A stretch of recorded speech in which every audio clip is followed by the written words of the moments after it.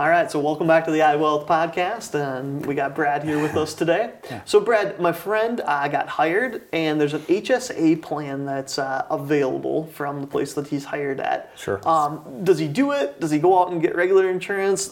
Talk me through the HSA world, and what are kind of the key strategies around it? Yeah, so health savings account, HSA is a health savings account. They were created, it's an IRS code, probably, yep. I'm guessing it's probably 5 to 10 years ago.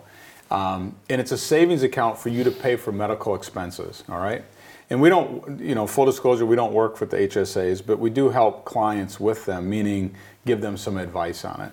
And what's interesting is you have to have some high deductible insurance in order to have an HSA plan. So your friend that is offered an HSA has a high deductible plan, meaning if they get in a car accident and they go to the doctor, they might have to pay the first $3,000 out of their pocket before insurance even kicks in. Mm-hmm. But when they allow the government, when the government says if you're allowing that to happen, like you're going to take the burden of paying that first $3,000, we are going to let you put money into this savings account, and we're going to allow you to deduct it. So if you put, I think the max is like $7,100 for a couple this year. You put money in that HSA account, it's fully deductible. It means if you make $100,000, you're only paying tax on $93,000, right? So it's deductible. But the best part is down the road, you can use that money to reimburse yourself for expenses that you have when you got that $3,000 thing that happens to you, or eyeglasses, or numerous different things down the road. So HSA plans are really important, and I think people need to try to max them, and I think they're underfunded. I think all of a sudden you get a company that says you have an HSA plan and we'll put $100 a month into it, but you're not maxing out. You should be putting your own $100 in or $200 a month to fill that bucket up and have that HSA put away. But here's the really interesting part. Okay.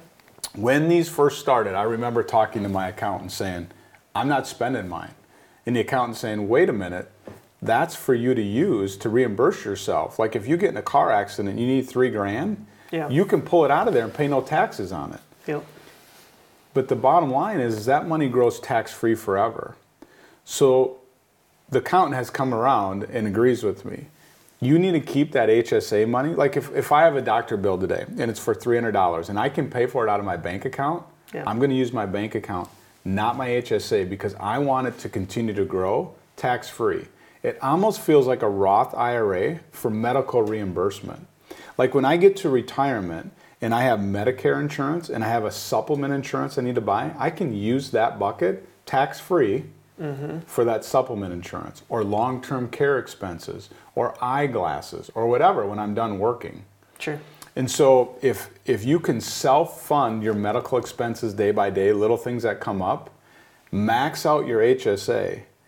You can invest those monies in mutual funds and stocks and whatever you want to. There's a lot of providers out there that do that. Yep. And now you grow a bucket of money for retirement that is tax-free for medical expenses.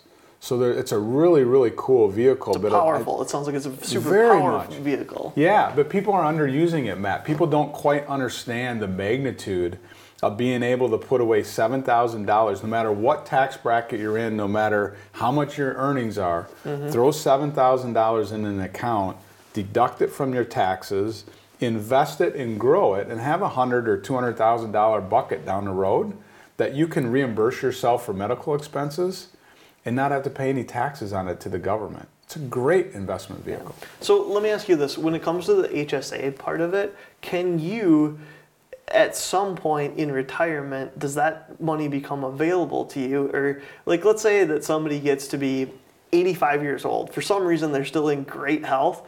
Now they have $300,000 right, or some ridiculous number in there. Can you get back to it? Is there ever a scenario where, like, if you want to give it to your kids, or if you want to go on a really cool end-of-life vacation? I don't know what the scenario would be, but can you actually get back to it on some level, or is it taxed at like 80% if you take it out? Yeah, really good question. And you'd really want to talk to your accountant about it. I mean, to be fully disclosed, you need to talk to your accountant to make sure I can take these out. But my understanding is you can keep a file today with all those receipts and reimburse yourself 10 years down the road for them. So go back to the 80-year-old, they've got a receipt bucket like this of all the medical expenses they privately paid for. Yeah. They would be able to go and take that amount of money out tax-free out of that bucket. Really? Yes.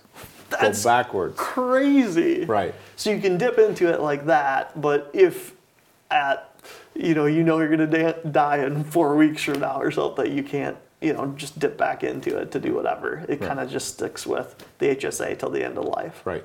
Huh, Yeah. Interesting. Yeah. Cool. Yeah, it's a really cool concept, and they should work with their accountant, and they should work with whoever does their health insurance. And it's not for everybody, because not everybody qualifies for an HSA. Your plan has to be a high deductible plan in order to have this HSA.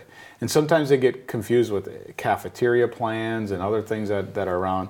It's HSA is a health savings account. That's kind of the forever bucket for medical expenses. Mm-hmm. It's a great vehicle that should be maxed out every year so that people have this tax-free bucket to use down the road. Cool. Yeah. Well, learned something about HSAs today. All right, we'll see you back here next time. Thank you.